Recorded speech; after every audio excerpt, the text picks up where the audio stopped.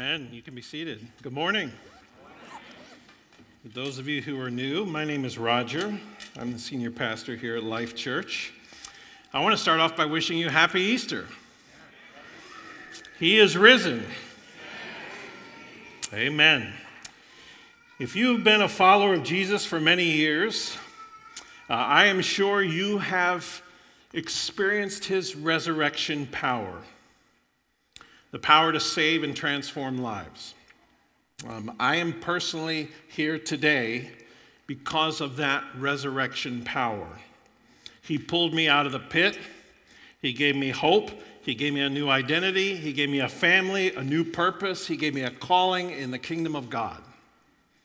My wife will tell you, when she and I first met, I was a scoundrel. Pretty sure her dad thought that she could do better. Since I followed Jesus, though, I have seen that he is the God of resurrection, of transformation, of miracles. I have seen people coming out of addictions. I have seen people healed. I have seen God soften hardened hearts. I have seen him bring about reconciliation, forgiveness. And I have seen him bring joy and beauty where before there was nothing but ashes. I have even had friends, good friends, go from felon to friends of Jesus, from prisoner to pastor. Sometimes we forget, though, that all across the world, people from all kinds of different backgrounds and cultures, even people who profess to be Christians, they go about their daily lives without knowing or personally experiencing what we are celebrating this very morning, the risen Jesus, his resurrection power, and the power of the Holy Spirit.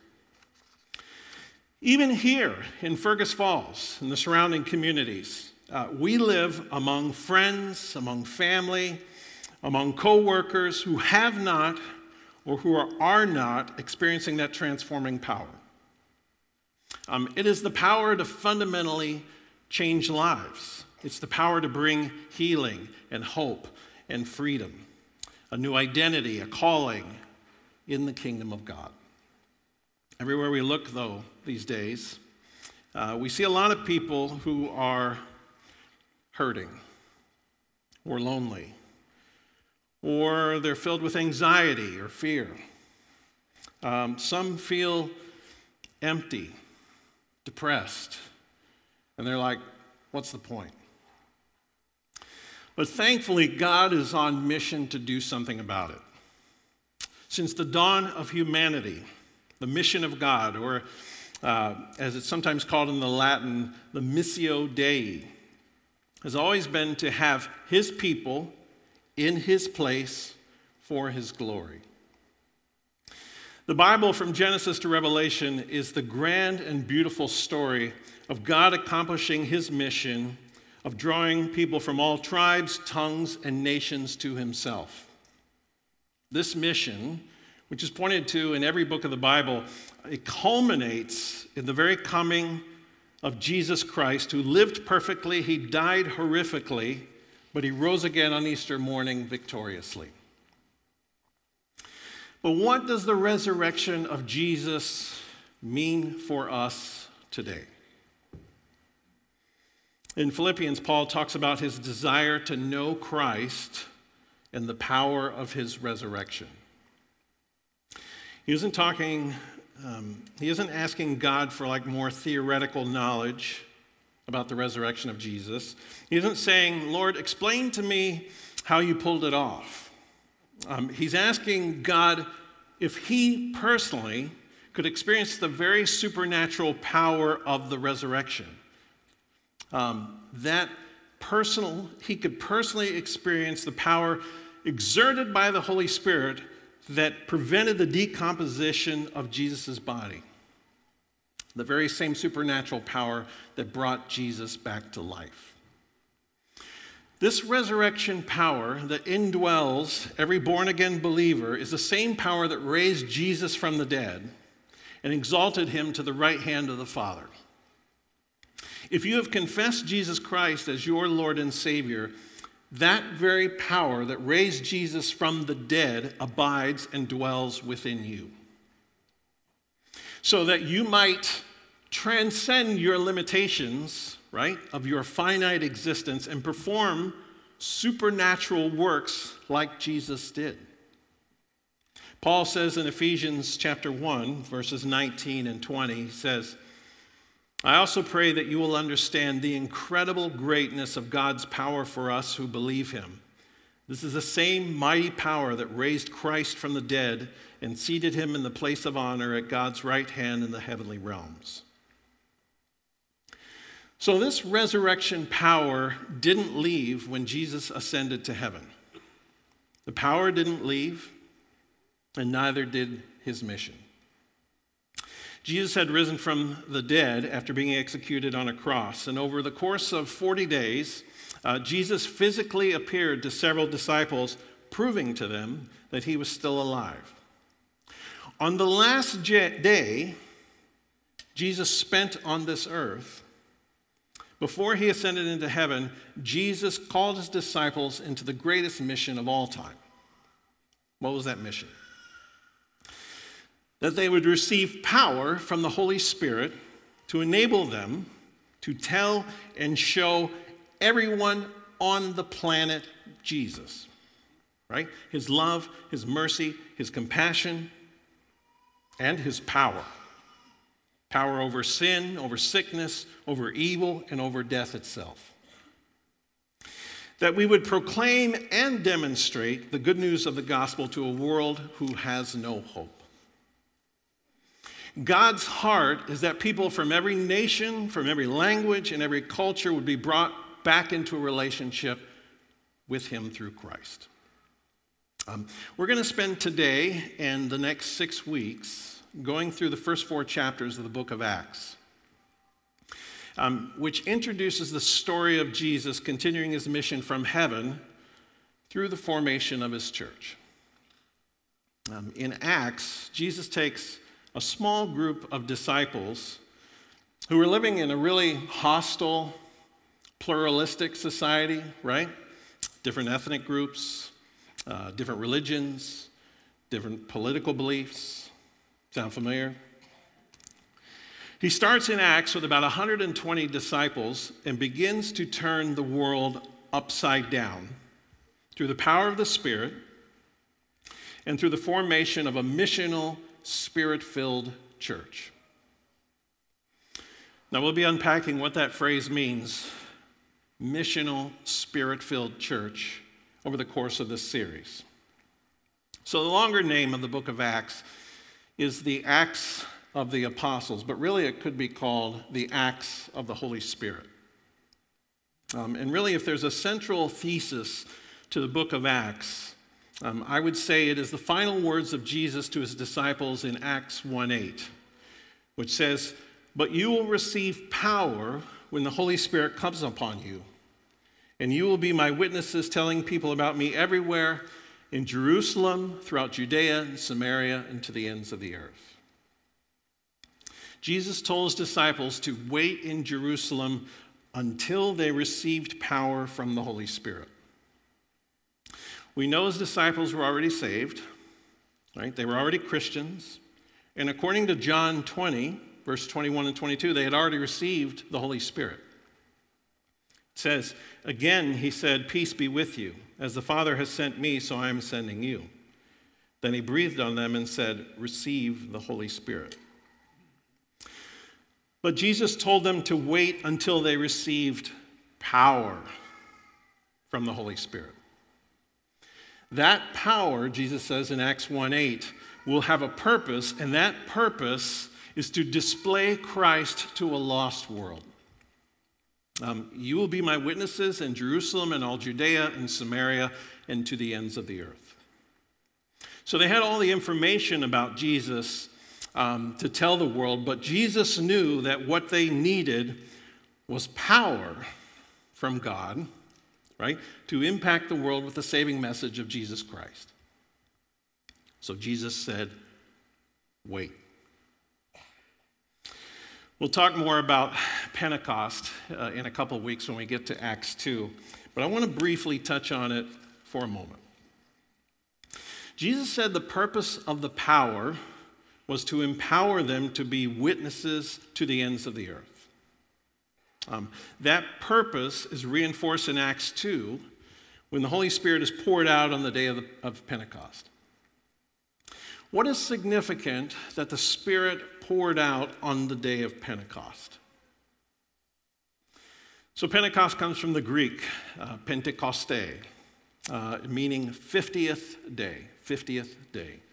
Counting from the second day of Passover, the Jews waited 7 full weeks, 49 days, and then on the 50th day, they celebrated Pentecost, or what Exodus calls the Feast of Harvests, or the Feast of First Fruits. What happened each Pentecost is that people from all different regions and countries from around the world came to Jerusalem to celebrate. Right? So it was the one time of the year when people from all over the world were gathered in one place.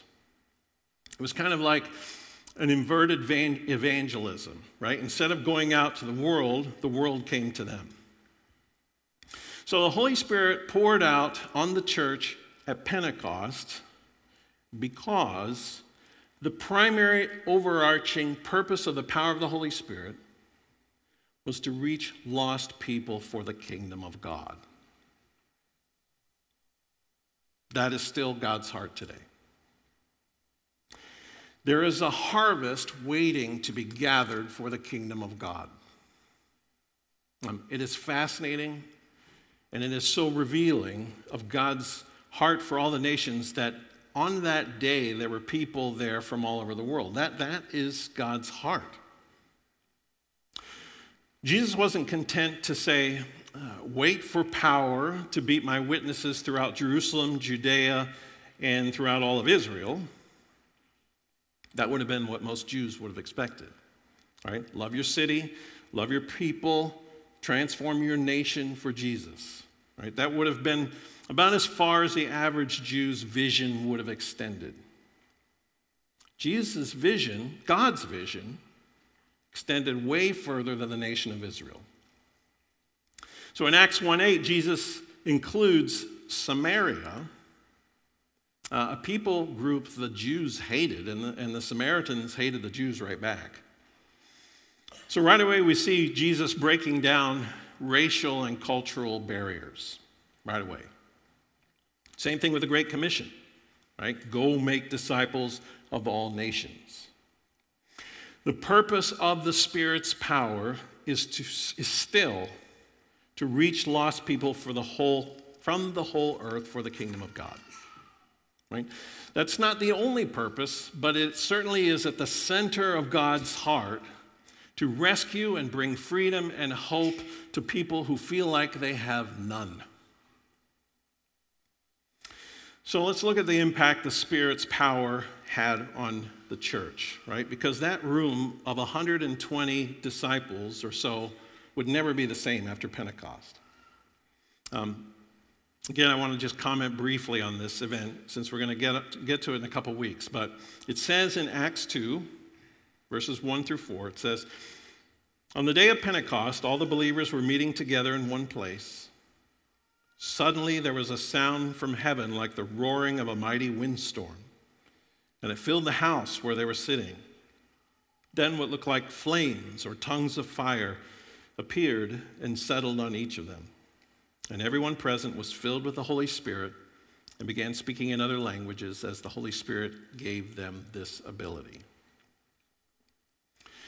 So as these disciples were filled with the Holy Spirit, they see and they hear extraordinary things, amazing things. I won't get into the details of that yet, but I do want to make this observation. Being the limited, finite creatures that we are, we have a tendency, when we've seen God move in a certain way, to assume that he always moves in those ways, right? I've seen this over and over again in my 19 years of ministry. People who have seen or experienced God moving in a certain way, assuming that is the normative way in which God always moves, right? We want to be careful that we don't try to put the Holy Spirit in a box, right? And say, well, this is what I've seen, so this is what it looks like when the Spirit moves. I mean, just looking at the book of Acts alone, we see him moving in so many different ways, right? Sometimes rushing wind, sometimes shaking a home, sometimes healing a person, sometimes empowering the preaching of the gospel, sometimes releasing a disciple from prison, sometimes giving the disciple grace to even be in prison, even to the point of death. With the Holy Spirit, there can be no formula, there can be no box, right? God will continue to surprise us till the end of eternity with how he moves. Another observation. So one of the keys to the spirit and the mission of the church is that we are to continuously be filled with the Holy Spirit. Paul says in Ephesians 5:18, he says, be filled with the Spirit. And the original Greek here, I'll get a little technical here, is in the present imperative tense, meaning a continuous replenishment.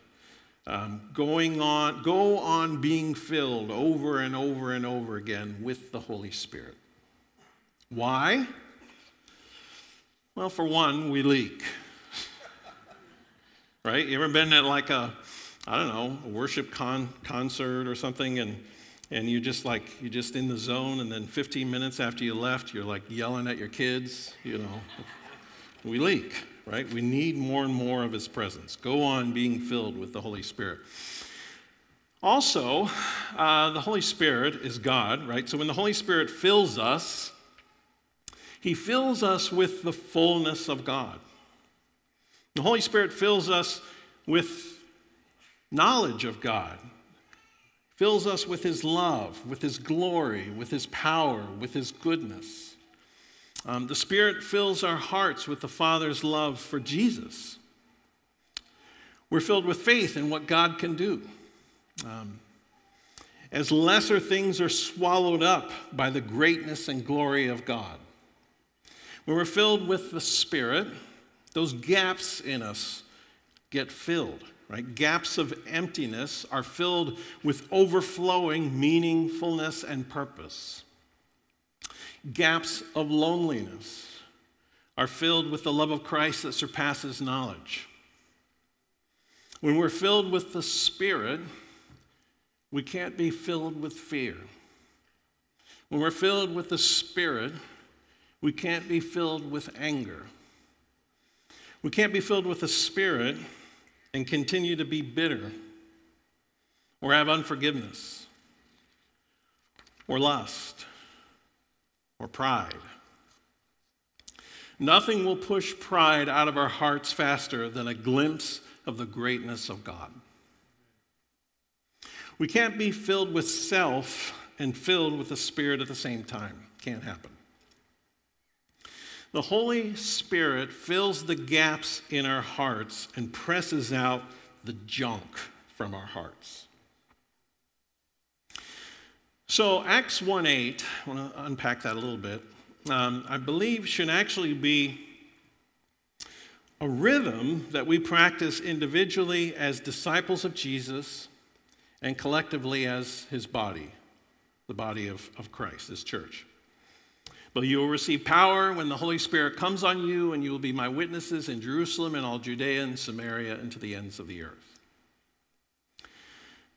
It's breathe in, breathe out. Repeat. Breathe in, breathe out. We do it individually, and we do it collectively as a church. Other language that's sometimes used to describe this is renewal, outreach, worship, ministry, discipleship, evangelism, right? But it's essentially learning to minister out of the overflow of God's presence in our lives. He's the vine, we're the branches. He's our daily bread, right? We can neither just breathe in or just breathe out and remain healthy. We need to have rhythms of both in our life and in the life of the church. Okay? Jesus modeled these rhythms.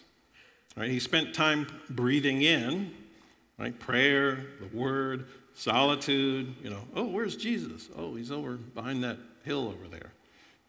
Okay? Breathing in. And he spent time breathing out, teaching, preaching, serving. Right? We need both. I have encountered some Christians, all they were focused on was breathing in. Like constipated Christians. Everything just goes in, nothing goes out. Okay? If they're evangelicals, they're typically focused on learning and learning some more and learning more. And I'm going to take this class, I'm going to take this class, I'm going to take this class. Not against learning, I love learning. If they are charismatics, they tend to be more focused on experiencing more. I want to experience this, I want to experience that. I'm going to go to this conference, I'm going to go to that conference. I want to see more miracles, I want to see more healing, I want to experience more of the power and the presence of the Holy Spirit. All of that is great. It's wonderful. I have encountered Christians who are all focused on breathing out exclusively, right? Outreach, food pantries, prison ministry, 12-step programs. Maybe it's missions, orphans, homeless. We need to breathe out. Absolutely essential. But both are important. Both, right? The former gives us the ability to do the latter. To be healthy, we have to breathe in and we have to breathe out. We need to breathe in God's word and God's spirit, and we need to go make disciples. Okay? We need to be in God's presence, right? Nothing transforms like God's presence, right? Worshiping our guts out, privately and corporately, right? And then we need to go breathe out. We need to find ways to show God's love to the lost, the last, and the least. So again, the Holy Spirit's primary purpose for giving the church power is to reach lost people for the kingdom of God. It is not to make a great church service. It's not just for us. We see this right here in the first chapter of Acts. The disciples, they were comfortable in that upper room, right? 120 close friends, all sharing history, sharing probably sweet memories of following Jesus, all energized by the resurrection of Jesus, all unified in prayer and worship and Bible teaching. I'm sure the upper room was sweet. And it was where Jesus wanted them until the power of the Holy Spirit fell. And at first, I'm sure it was wonderful. It was heavenly. Then things got pressed outward, right? So that more could experience salvation and the Spirit's power. It's probably similar to what it must feel like for a baby to be born. Okay? It's all warm and cozy in the womb, and you're right in the center of warmth and comfort. And then all of a sudden, whammo! Right? All kinds of lights and sounds and crying. That's the way it's supposed to be. We go from the sweetest experience of the Spirit's presence to whammo! God says, go, go, go, go. Go be my witnesses. Go make disciples. Go show God's love to that person and this person and that person. But wait, I don't want to leave. I want to stay here. I want to enjoy the presence. I don't want this to stop. And Jesus says, go be my witnesses. Go make disciples. Go make some non-Christian friends. Breathe in, breathe out. Breathe in, breathe out. Back in 2014, when I was on staff at my last church, which is a large church in Kansas City, Missouri, we took our executive team. It was myself, two other executive pastors, and our senior pastor, four of us, to Rick Warren's church, Saddleback, out in California for a week, so that we could learn from him, learn from his staff about a lot of things, but including like how to do a church-wide small group campaign. He probably wouldn't remember me from Adam, but here's a picture of the two of us. I was a little heavier back then. And here's a picture of me parking in Rick's parking spot.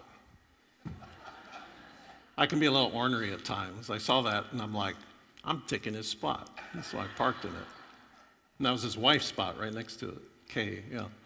So, little insight into my personality. I didn't get in trouble. So I'm a spirit-filled guy, and I come out of the Vineyard movement, but I also went to a Southern Baptist seminary, which is what Rick is, Southern Baptist. So I'm sure you've either read or you've at least heard of this book that Rick Warren wrote called The Purpose-Driven Life. I love the first line in the book. Anyone know what it is? Yeah. It's not about you. That's the first line in his book. It's not about you. So while Bible-believing Christians all around the world know this is true, we sometimes have to be reminded of that fact so we can refocus our thinking to be more outward focused than inward focused. The church is beginning to realize that reaching the world for Christ means this sobering fact. It's not about us, it's about them. William Temple, who was an English Anglican priest, he died in 1944, served as the Bishop of Manchester, Archbishop of York, and Archbishop of Canterbury. He famously said the following: "The church is the only society that exists for the benefit of those who are not its members." Church culture many times focuses more on what's going on inside its four walls rather than what's going on outside in the community and beyond. Pastor and author Dan Reiland says, all churches drift inward without the intentional effort to keep an outward focus on those who are far from God. So I did a search on, those of you who are new, I'm kind of a nerd at heart, so I like numbers and stuff. Some of my favorite classes in school were math, and some of you can relate, some can't. But I did a search on citydata.com. I was looking at, I was curious to see how many people there are to reach for Jesus in Otter Tail County. I didn't want to just limit it to Fergus Falls. I wanted to kind of get a sense of the percentages for the surrounding community. The most current data I could find was from 2010, so this could have changed. If it has, it's probably gotten worse. But here's what I found. They'll put a slide up. The interesting thing here is, we won't debate, whether or not someone's actually saved or not. Let's just look at that none number. 16,704, that's 29.2% of Otter Tail County professes no faith. There's a lot of people who need Jesus, just right around us. A lot. And I think it grieves the heart of God when we don't have his sense of urgency for reaching those people. One of the questions we need to continually ask ourselves is not just who is here, but who's not here. I had a mentor once tell me that one of the most important voices we need to listen to when we're making decisions in church is the person who is not in the room. The people we're trying to reach with the love of Christ, with the good news of the gospel, right? How can we listen to the voices of those people and new people rather than just the loudest voices who always speak up? How can we begin offering programs and ministries to meet the actual needs that are in our community and not just continue offering like legacy programs that worked 10, 15 years ago? How can we begin shifting resources from programs inside the church to supporting programs and organizations who serve our community? In other words, how can we capture God's heart for this city and the surrounding communities and show God's love, his Spirit-empowered love, to those who need it most? Practically, like how can we start running all of our language, our announcements, our communication through like a new people filter? I know I can use help in this department. And know this, there's only a finite amount of resources, right? People and money, right? So what inward-focused things can we stop doing so we can repurpose that time to be involved in our community? So here's a classic example of how "it's not about me" plays out in church, okay? If you're relatively new here, you may not know that before I was in ministry, I was an opera singer.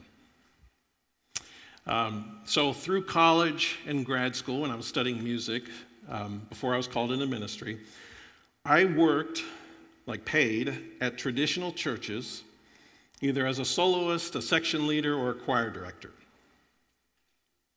Okay? Now, I love the worship music here. I do. But many times, at home, I personally worship to classical, sacred music. Choirs, organs, symphonies, Bach, Handel, Mozart, Beethoven. Now, I'm the senior pastor here. If I wanted to, I could start throwing my weight around and start shifting our worship to more of that kind of music, and I'm sure Nicholas would love it. But it's not about me. It's not about me. It's about the Spirit and the mission of his church. It's about being empowered to go make disciples.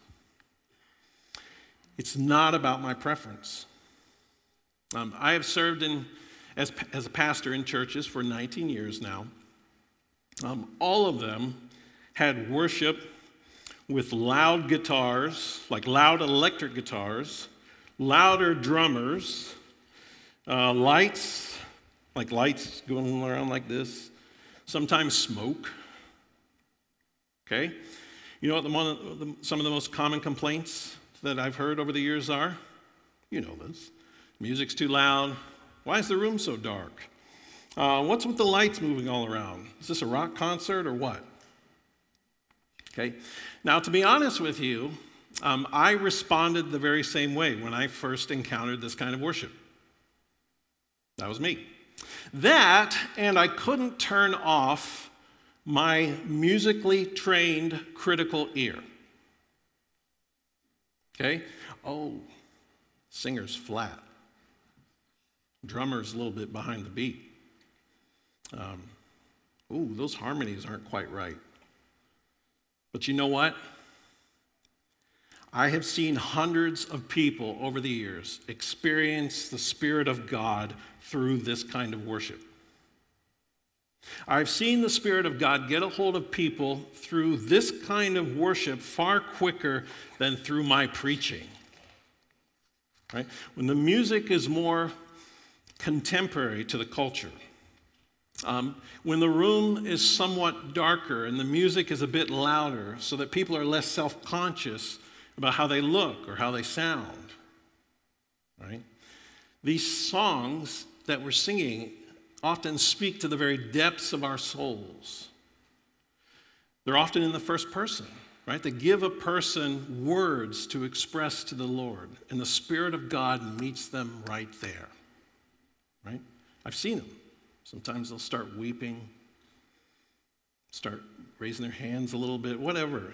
But they begin to surrender themselves in worship as they experience the Spirit of God. It's a beautiful thing. And frankly, I'm just being honest, I never saw that happen back in my choir and organ days. Never did. But man, I could always count on people coming up to me after the service complimenting me on my singing.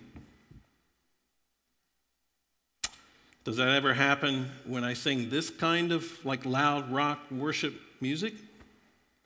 Never. Never. For one, I don't sound good singing this kind of music. And two, it's loud enough nobody can hear me. Right? And you know what? It is not about me. It's about the Spirit and the mission of the church. The primary overarching purpose of the power of the Holy Spirit is to reach lost people for the kingdom of God. So maybe you're fired up and you're asking, like, what can we do to make this happen? How can we reach more and more people for Christ? What program can we start? What strategy can we come up with? Maybe the Lord will give us a strategy. I'm not against strategies. He can do that. But Jesus didn't say, wait in Jerusalem until I give you a strategy to reach the world. He said, wait for power. And that power hit them, filled them, and sent them. Breathe in, breathe out. Filled, sent. Okay? Peter and John over here. Right? Philip over there. Andrew, Nathaniel are over there. Somewhere off there, Stephen. Way over here, Paul. Right? And so on, and so on, and so on. Filled, sent. Breathe in, breathe out. Here's what I think is the most effective church strategy today. It is for each of us to ask the Holy Spirit to fill us, to empower us, and then show us who He's sending us to. Like, who needs prayer? Who needs mercy, compassion? Who needs to be shown Jesus' love in practical ways? Who needs prayer for healing? Who needs a word from the Lord? Who can I share my testimony with? Who can I encourage? Who can I share Jesus with? The Holy Spirit will show you. That's what He does. That's what He does.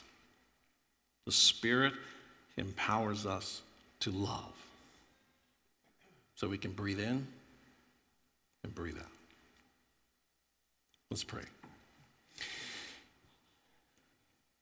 Lord, thank you for your mercy, for your grace. Thank you for your sacrifice on the cross at Calvary. Thank you that on the third day you rose again. Thank you that you are seated at the right hand of the Father and that you are coming again to judge the living and the dead. Lord, we pray for more of your resurrection power for us personally and for Life Church. Pray, come, Holy Spirit. We need more of you. Empower us to show your love to those who need it most. We pray in Jesus' name. Amen.